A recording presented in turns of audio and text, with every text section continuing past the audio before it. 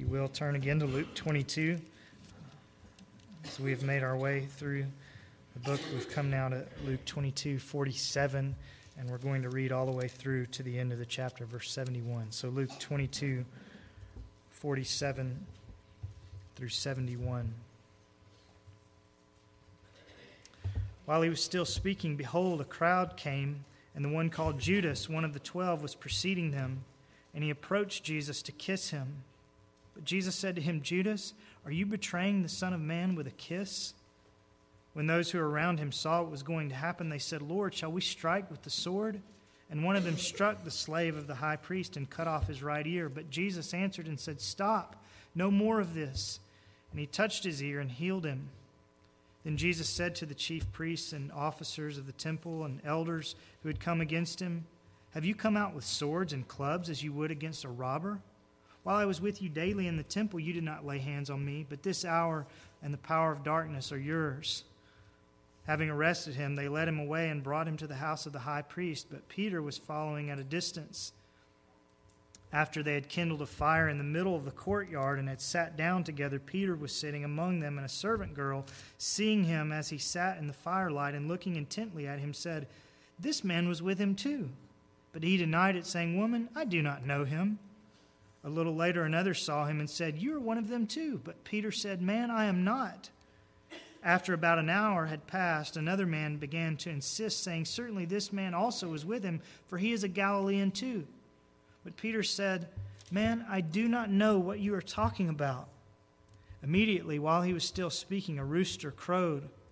The Lord turned and looked at Peter, and Peter remembered the word of the Lord, how he had told him, Before a rooster crows today, you will deny me 3 times. And he went out and wept bitterly. Now the men who were holding Jesus in custody were mocking him and beating him, and they blindfolded him and were asking him, saying, Prophesy, who is the one who hit you? And they were saying many other things against him, blaspheming. When it was day, the council of elders of the peoples assembled, both chief priests and scribes, and they led him away to their council chamber, saying, If you are the Christ, tell us. But he said to them, If I tell you, you will not believe. And if I ask a question, you will not answer. But from now on, the Son of Man will be seated at the right hand of the power of God. And they all said, Are you the Son of God then? And he said to them, Yes, I am. Then they said, What further need do we have of testimony? For we have heard it ourselves from his own mouth. Father, pray that you would come and help us. We want, as we were just singing, to at Jesus' feet humbly fall and crown him Lord of all. We want to worship him. We want to be in awe of him tonight as we consider your word about your Son. So help us by your Spirit. Now speak to us. We pray in Jesus' name. Amen. Well, the passage that's before us this evening starts out quite badly, doesn't it? In verses 47 through 53, I should say, one of Jesus' own disciples, as we saw, hands him over to his enemies in exchange for money. And then things only get worse beginning in verse 54, because another disciple now denies 3 times that he even knows Jesus. And then in verses 63 through 65, the situation gets uglier still, as Jesus' enemies now have free rein to do what they've been wanting to do all along. And the result is that he is mocked and beaten and blasphemed and so on. And so what we have here in these last verses of Luke 22 is a downward spiral of tremendous proportions. Jesus goes from being ministered to by an angel in verse 43 to being delivered over into the hands of mockers. He goes in the previous passage from being bowed on his face in prayer to now being bowed on his face by clubs and kicks and punches to that face. And so by all normal human expectations, we would think that things would just continue to get worse as we read on. That's what we would anticipate if we were, as we contemplated on Sunday morning, reading the book of Luke for the very first time. We would expect Jesus to have just laid there and to see blood trickling from the side of his mouth and his eyes glazed over in a distant stare and lying motionless, just waiting for death to come. People don't just recover from the kind of emotional and physical beating that he is taking in these verses.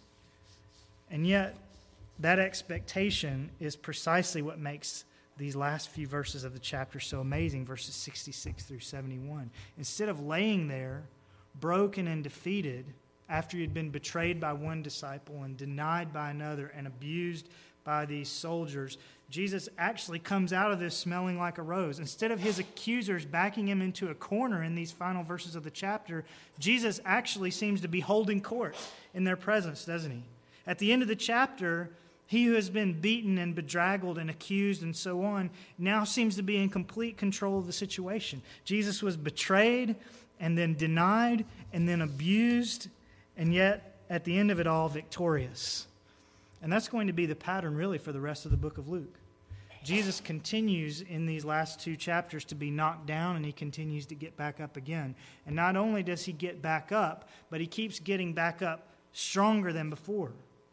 Not physically stronger, of course, but every time Jesus' enemies think that they may have finally beaten him or mocked him into submission, he opens his mouth and powerfully speaks the truth to them again. And this remains true throughout these last chapters of Luke, all the way until his resurrection from the dead becomes the great and final answer to his accusers. So Jesus, in this passage, and really in the Gospels in general, is betrayed, he's denied, he's abused, and he's victorious at the end of it all. And tonight, we're going to work our way through each of those phases here in these final 25 verses of Luke 22. Betrayed, denied, abused, and victorious. So first, from verses 47 through 53, observe with me how Jesus was, first of all, betrayed. Betrayed. What an ugly thing Judas' betrayal was. That's the first thing that we should notice. It was ugly.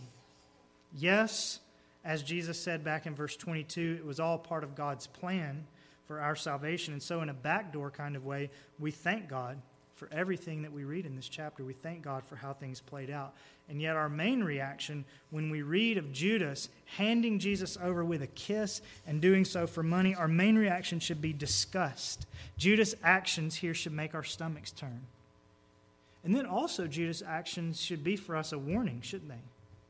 Because remember, Judas was, verse 47, one of the 12. And I believe Luke points that out to us for a reason. This is the second time Luke's pointed it out in this chapter. And Luke is not pointing out that Judas is one of the 12 because we didn't know that already. On the contrary, we have seen Judas all throughout this book as one of Jesus' inner circle of disciples.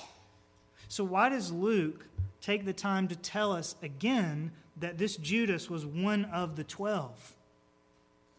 Perhaps as a reminder that if even one of the 12 could turn out to be a devil, then what might any one of us become apart from God's sustaining grace? You see, Judas stands across the ages as the chief reminder for all professing Christians everywhere of the danger of falling away, of the danger that even people in the inner circle of the church can actually prove to be devils, unbelievers, opponents of Jesus. And therefore, when we read about Judas, we must all take heed and consistently, as Paul says, examine ourselves to see if we are truly in the faith. And you may think, well, of course, I know that's what the preacher is supposed to say when we study Judas. If even Judas could betray Jesus, then what about you? And that is what the preacher is supposed to say. But there's a reason why every preacher that you've heard who's faithful to the Scriptures, when he comes to Judas, says what I've just said. There's a reason for that. Because people who seem to be followers, many of them fall away, and some of them fall away horrifically, like this Judas. And then notice also, still in verse 47, that Judas betrayed the Lord with a kiss. What's the deal with that? Why would he betray him that way? Is this just a deliberate slap in Jesus' face? Is he just mocking Jesus? Perhaps. Or maybe this was an attempt to betray Jesus while looking as little as possible like a betrayer. I'm not sure which one it is. But one thing that I do know is that there are many people who betray Jesus in history and today, and who do so, as it were, with a kiss, who betray Jesus in such a way as to look as little as possible like they're really betraying him. And we've said this at several points along the way, especially in recent sermons. because there are so many people turning against Jesus here. And what we said is this: those who deny Jesus today, those who deny the biblical accounts about him, his virgin birth, his bodily resurrection, his miracles, his claim to be the one and only way to God, those who deny those things often deny those things while trying to look as little as possible like they're actually betraying Jesus. People don't just come right out and say that they don't believe in the resurrection. They just let it slip in sideways, mixed with flowery religious language. So they betray Jesus, but they do so in such a way that people who aren't paying careful attention might not realize what's actually happening. They betray Jesus with a kiss. And Judas, I believe, serves as a reminder to beware of such betrayers. There will always be people who want to betray Jesus, who want to hand him over and treat him as less valuable than he really is. And many times these men and women come, as it were, from among the 12, from within the church. And they do so, when they do so, they usually betray Jesus not with bold-faced words of condemnation or ridicule, but, so to speak, with a kiss. And so we must always be on guard for ourselves and for those who teach us. But then, while we're looking still at Jesus' betrayal, we should also notice how Jesus responded to it. And especially, we should notice how he responded to his betrayal in contrast with how his disciples responded. What did Jesus' followers do when they saw that their master was being betrayed and badmouthed and so on? Well, they started a little bit of an uprising, didn't they? We see that here in verse 49. They put their hands on their swords. And at least one of them actually wielded the sword, verse 50, and lopped off the ear of one of the members of Judas's posse. Incidentally, as Alistair Begg points out, this particular disciple who wielded his sword was either a really good swordsman so that he could cut off something so small as an ear with a single blow, or he was a really bad swordsman in that he was trying to split this man's head in two and missed his target by a full 6 inches. But you'll notice that Jesus is upset with him in verse 51, not because of Peter's swordsmanship. Jesus is upset because Peter had wielded the sword to begin with. Jesus' response to his betrayers is different from the response of his disciples, and that's what I want to point out. Instead of encouraging Peter and the others in their retaliation, Jesus stopped them. And he even healed the man who had gotten more out of this exchange with Jesus' disciples than he had bargained for. And we should note this, and note it well in our own circumstances. Because sometimes when we see men and women betraying Jesus, blaspheming him, teaching false doctrine, and so on, our first response may be to go to battle with them. Our initial response is often to begin arguing or name-calling or what have you. But just notice that in this case, Jesus' initial response was to show kindness.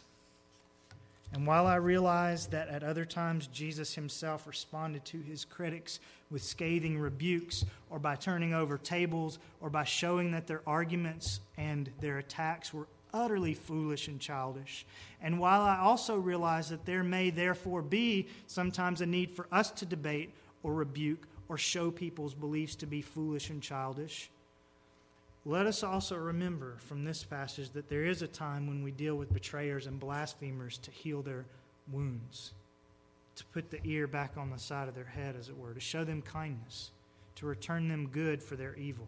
And it requires real wisdom on our parts to know which occasions require which responses. And we should pray that God gives it to us. But perhaps we'll be moved to pity these blasphemers if we can bring ourselves to see often that they are terribly frightened of Jesus. Wasn't that the case with these men who came out with swords and clubs to arrest him? I think if you think it through, you'll see that that's exactly what it was. They were afraid. That's why they came with the swords and the clubs. They didn't come with swords and clubs, as Jesus reminds them in verses 52 and 53, because Jesus had an entourage of bodyguards around them, or because he was inherently dangerous, or because his disciples were known as renegades. No. All Jesus and his disciples had been doing was going around healing people and teaching people. And Jesus says, I've been in the temple all this time, and you didn't see any need to come at me with weapons. What's the deal now? Well, the deal now is that these men were afraid of what might happen when they went out to arrest Jesus that night. Not because Jesus had ever done anything to them, but because they knew somehow that this man is different. This man has power. And so behind all of their bravado, their knees were knocking together and butterflies were in their stomachs. They weren't quite sure what might happen when they came face to face with Jesus. That's why they came with all their regalia. And I just remind you that the same is true of many people who blaspheme and who do so angrily today as well. The reason why many of them get so angry when you talk with them about the Lord is because deep inside they are afraid. They're afraid you might be right, and they don't want to hear it, and so they shout you down. They're afraid of what might happen to them when they die, and they don't want to think about death, and so they argue with you and change the subject. They're afraid that Jesus might actually get hold of them and turn them into choir boys. And so they come out with all their verbal clubs and their swords ready for a fight because they know that Jesus might just be able to draw them in. And because they know that if they want to continue on in their sin, and of course that's what most of these kinds of folks want to do, if they want to do that, then they know they're going to have to fight tooth and nail against conviction, against truth, and against the gospel. And so perhaps that's why your relative gets so mad at you when you speak to her about Jesus. She's not really mad at you, she's afraid of him. And in order to keep herself from being brought under his spell, she comes out guns blazing. And that's why kindness is often the best response. If you fight back against a person like that, you just give her another excuse to think that Jesus might actually be harmful to her. But if you show her the kindness of Christ, as Jesus did to this slave here in Luke 22, then she will be perhaps ashamed more than anything else and may begin to see her need for a forgiving, gentle Savior whom you represent. So that's the first portion of the passage. Jesus was betrayed. And there's a great deal by way of warning and by way of example in Jesus' response for us to learn from that portion. Jesus was betrayed. But then in verses 54 through 62, we see secondly that he was denied. He was denied by Peter. Betrayed by Judas, denied by Peter. And Peter, like Judas, of course, serves as a strong warning of what can happen to us if we're not diligent to walk closely with the Lord. But the warnings that each of these men provide are slightly different kinds of warnings. Judas is a warning that one may be a disciple of Jesus outwardly and yet inwardly be no disciple at all. Judas is a warning, in other words, to people who may prove to be only pretend Christians. But Peter's different. Peter is not a pretend Christian. Peter is a warning that even people who are genuine followers of Jesus can sometimes do incredibly sinful and foolish things. Isn't that true? What Peter did was indeed very foolish and very sinful, wasn't it? In fact, his foolishness actually began back in verse 33, or at least his voicing of his foolishness began there. It certainly began before he was born, because we're all conceived in iniquity. But we see his foolishness bubbling to the surface well before we get to the passage we're considering tonight. We see it in verse 33, where he declared that he was not going to be a turncoat. He was one of the strong ones. He was willing to go to prison and even to die with Jesus. But he didn't know his own heart, did he? Peter didn't know how weak and fragile his faith really was. But by the time we get to verse 54, we begin to see how weak and fragile his faith really was. This one who was supposedly willing to suffer and die with Jesus, now in verse 54, is following at a distance. He hadn't stood strong when the posse showed up after all, had he? After an initial swipe of his sword, he had cowered and run away just like the rest. Peter didn't go with Jesus to the chief's house handcuffed. Peter wasn't side by side with Jesus being prodded forward with a spear poking into the small of his back. No, he was safely following at a distance. He wasn't as strong as he thought he was. And again, he's a warning to us. Now, Lord willing, you and I really would, if it came to it, be willing to be imprisoned for Jesus' sake, or even to die for him. Lots of Christians are and have been, including Peter later in his life. But the warning is, let's not be boastful about that.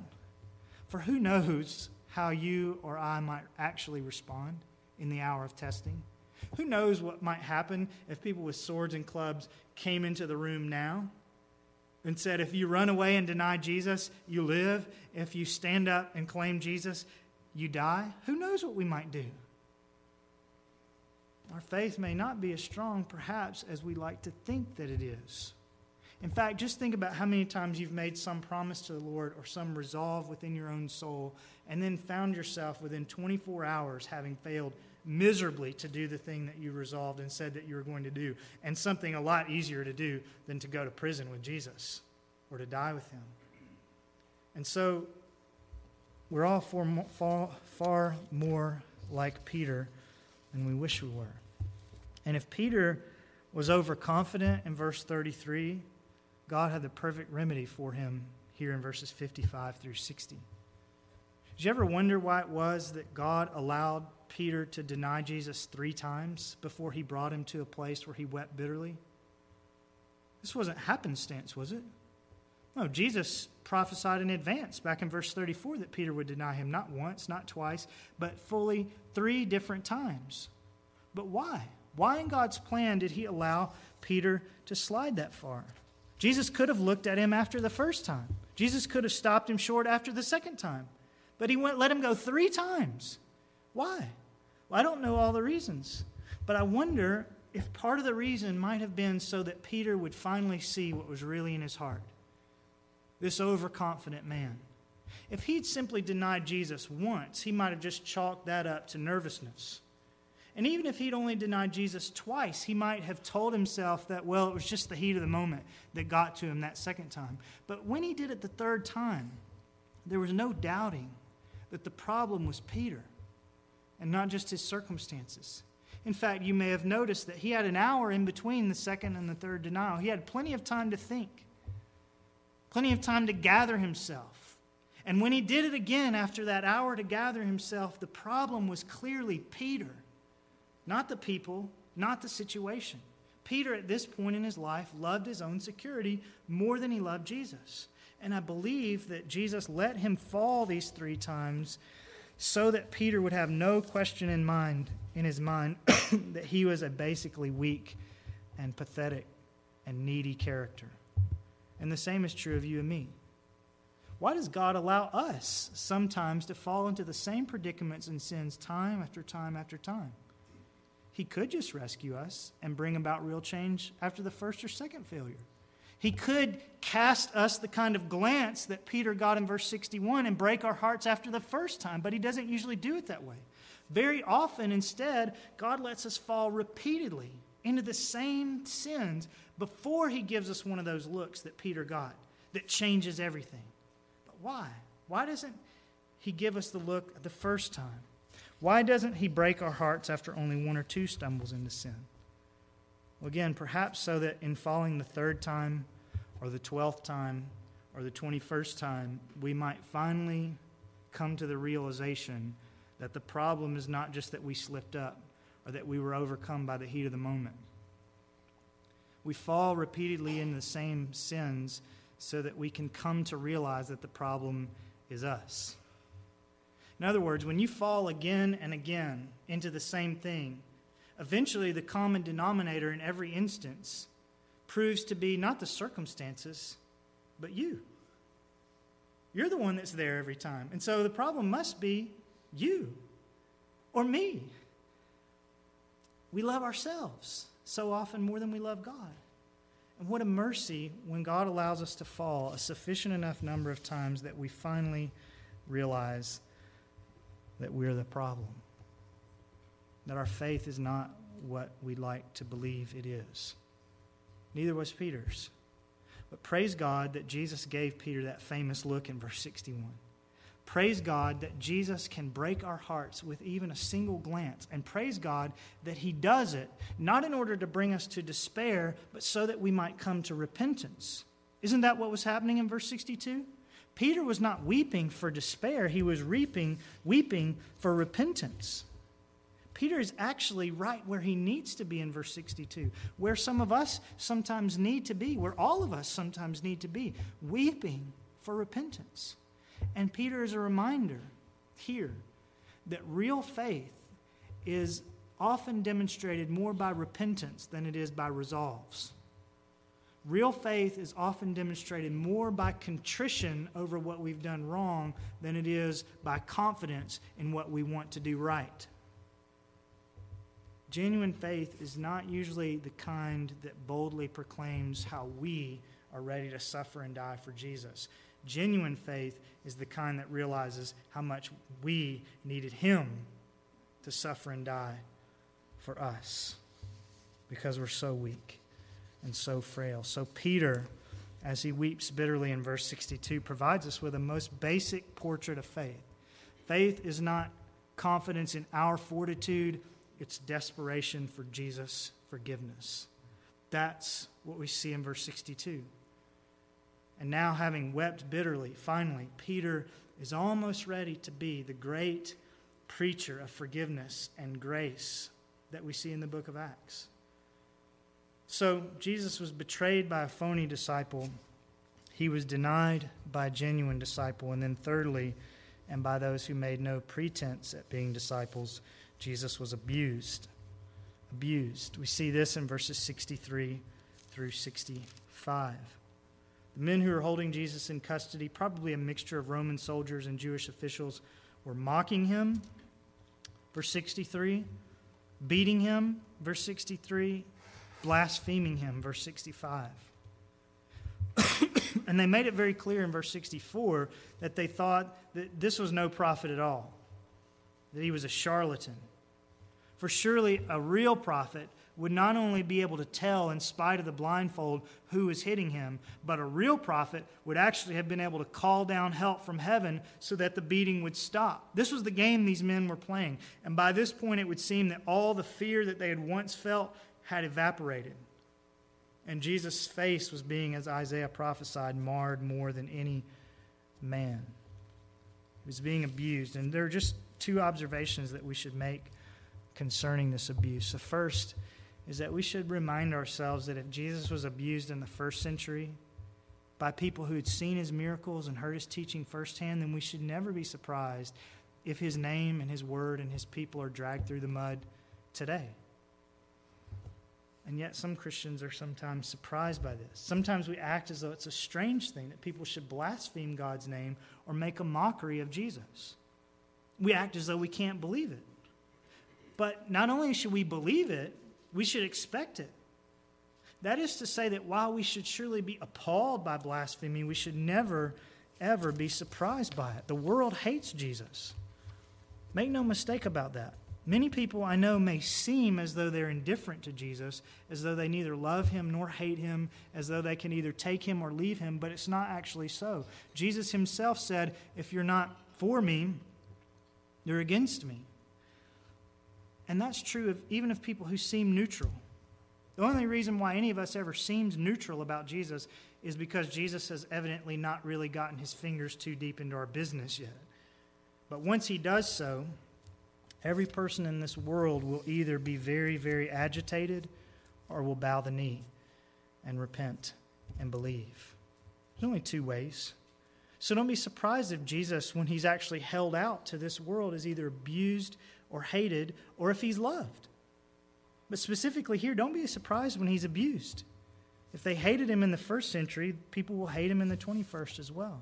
That's the first thing to notice about this abuse. But the other thing, the far more important thing to say regarding the abuse of Jesus is simply this. Luke 22, 63 through 65 is part of our salvation. These verses are the beginning of the atonement. In other words, it would seem that God's wrath toward our sin was already beginning to be poured out upon Jesus here in these moments. Yes, the key event for the pouring out of God's wrath was the cross. But Isaiah 53, you may remember, prophesies not only about Jesus' crucifixion, but also about his scourging and his bruising and so on, the things that we're reading about here. And Isaiah says that it was as a result of all of these things that we are healed. So when Jesus is beaten and bruised and whipped and crowned with thorns, we're already seeing the beginning of the atonement. Jesus is already absorbing the first blows that we deserve for our sins. So it's not as though salvation only began to be purchased when Jesus was hung up on the cross. The cross was the key moment. The cross was the culminating moment. Without the cross, there is no salvation. But the payment for our sins was already beginning to be made here at the end of Luke 22. All of Jesus' suffering was for us. All of his suffering is what we deserve. And we praise God that he went through it for us. Not just the nails and the suffocation on the cross, but also the scourging and the thorns and the rods and the fists and the spit and the cursing. We sing Man of Sorrows, and we don't just sing, lifted up was he to die, it is finished was his cry, but we also, before that, sing about these very verses, bearing shame and scoffing rude. In my place condemned he stood, sealed my pardon with his blood. Hallelujah. What a Savior. So we're already getting a glimpse, as these verses make us say hallelujah, of the fact that Jesus, in spite of the abuse and the betrayal and the denial, was actually victorious. By suffering in these ways, he was accomplishing the very thing that God had sent him in the world to do. He was saving sinners, and that's the greatest victory that Jesus ever accomplished. But the fact that Jesus was victorious here in Luke 22 actually becomes all the more evident as we read on into the final 6 verses of the chapter. So let's do that now together. Jesus was betrayed, denied, abused, and yet victorious. How is Jesus victorious here in Luke 22? 3 answers, and then we're finished. First, as we were just saying, Jesus was victorious because of his suffering. Because he suffered, he was victorious. Jesus' suffering, beginning here in Luke 22, was more than just the betrayal and the denial and the abuse. It was those things, but Jesus' suffering was also God's plan for the salvation of sinners. And that's the greatest victory, as I said, that Jesus has accomplished. The glorification of his Father in the salvation of his people through his suffering on their behalf. And it began right here in Luke 22. So Jesus was victorious because of his suffering here in Luke 22. But then observe also that Jesus was victorious in the midst of his suffering. In the midst of it. Notice in verse 66 that Jesus was facing the educated elite of his day, the council of the elders. And not only were they the educated elite, but they also wielded a great deal of political power that might come back and haunt him if he didn't fit their mold. And yet, we don't see his knees buckling in the face of their questioning, do we? We don't see him worrying that he wouldn't have an academic or intellectual enough answer for them. Nor do we see him worrying that they might actually do something to him if he offends their sensibilities. Instead, what we see is Jesus just quoting the Bible to them and reminding them in verse 69 that they will soon be very certain that he really is whom he says he is. And that's a lesson to us. Surely the Lord could have given a philosophical, intellectual discourse that would have knocked these elitists' socks off, couldn't he? Of course, he is all wisdom. Or surely he could have just beaten around the bush and been nondescript enough to save his own hide, too. But he didn't do that. He just gave them the scripture. He just told them that he was indeed the Son of God. And he wasn't embarrassed to say those things flat out, and we should take a page from his book. We needn't be afraid of the powers that be either, whether they be intellectuals who make us feel foolish for our beliefs, or whether they be our bosses who make us feel threatened for trying to live out our faith at work, or whether they be teachers who make us worry that our faith expressed in a school assignment will result in a lower grade. Jesus knew that in the end, he and his people would win. And so he wasn't afraid to just say what he believed. And we should learn from him. We should be like him. We should imitate him. We should have confidence in God and be bold in our faith. Not obnoxious in our faith, not bombastic, not antagonistic, not wielding a sword with Peter, not looking for trouble. That's not what I'm saying. But when potential persecution comes, we mustn't hedge either. We mustn't try to be clever and to make people think that, oh, well, these Christians, they're really actually pretty smart people after all. No, that's not our business. we mustn't sugarcoat things either.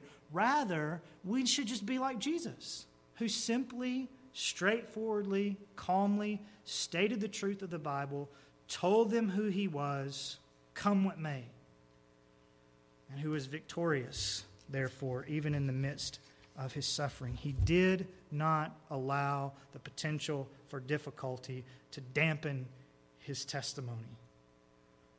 He was victorious instead. And then finally, notice that Jesus was not only victorious because of his suffering and in the midst of his suffering, but he was victorious finally in spite of his suffering. Because, as we said off the top, most human beings would have just rolled over and given up after what happened in these verses, wouldn't they? Sold to assassins by one of your closest associates, denied by an even closer one, and then beaten up by professional soldiers. After all this, most of us would have just laid there on the ground and waited to die, right? But not Jesus, no. Jesus, after all the mental and emotional and physical anguish that he endured in verses 47 through 65, got back up and started preaching. Isn't that what we find him doing in verses 66 through the end of the chapter? He starts proclaiming truth to his accusers. He begins convincing them of their sin, prophesying his own victory. And it's an amazing thing to see. Here's our Savior, fully human, yes. Tempted like we are, yes. Frail and weak in his physical body, yes. And yet with an indomitable spirit, an unquenchable ability to keep obeying his Father no matter what the obstacles. And what hope there is in seeing Jesus victorious like that here in Luke 22. Yes, we may falter like Peter. We may stumble and stumble badly. We may keep silent when we ought to speak out. Or we may wield our swords when we ought to be showing kindness. We may fail and be defeated in any number of ways, but we have a Savior who's never defeated. We have a Savior who is victorious in spite of all the suffering and the temptation and the opportunities to quit. And it's on his faithfulness, not our own, that our hope relies. If we are faithless, 2 Timothy 2, he remains faithful. And if we, like Peter, are defeated, Jesus remains victorious.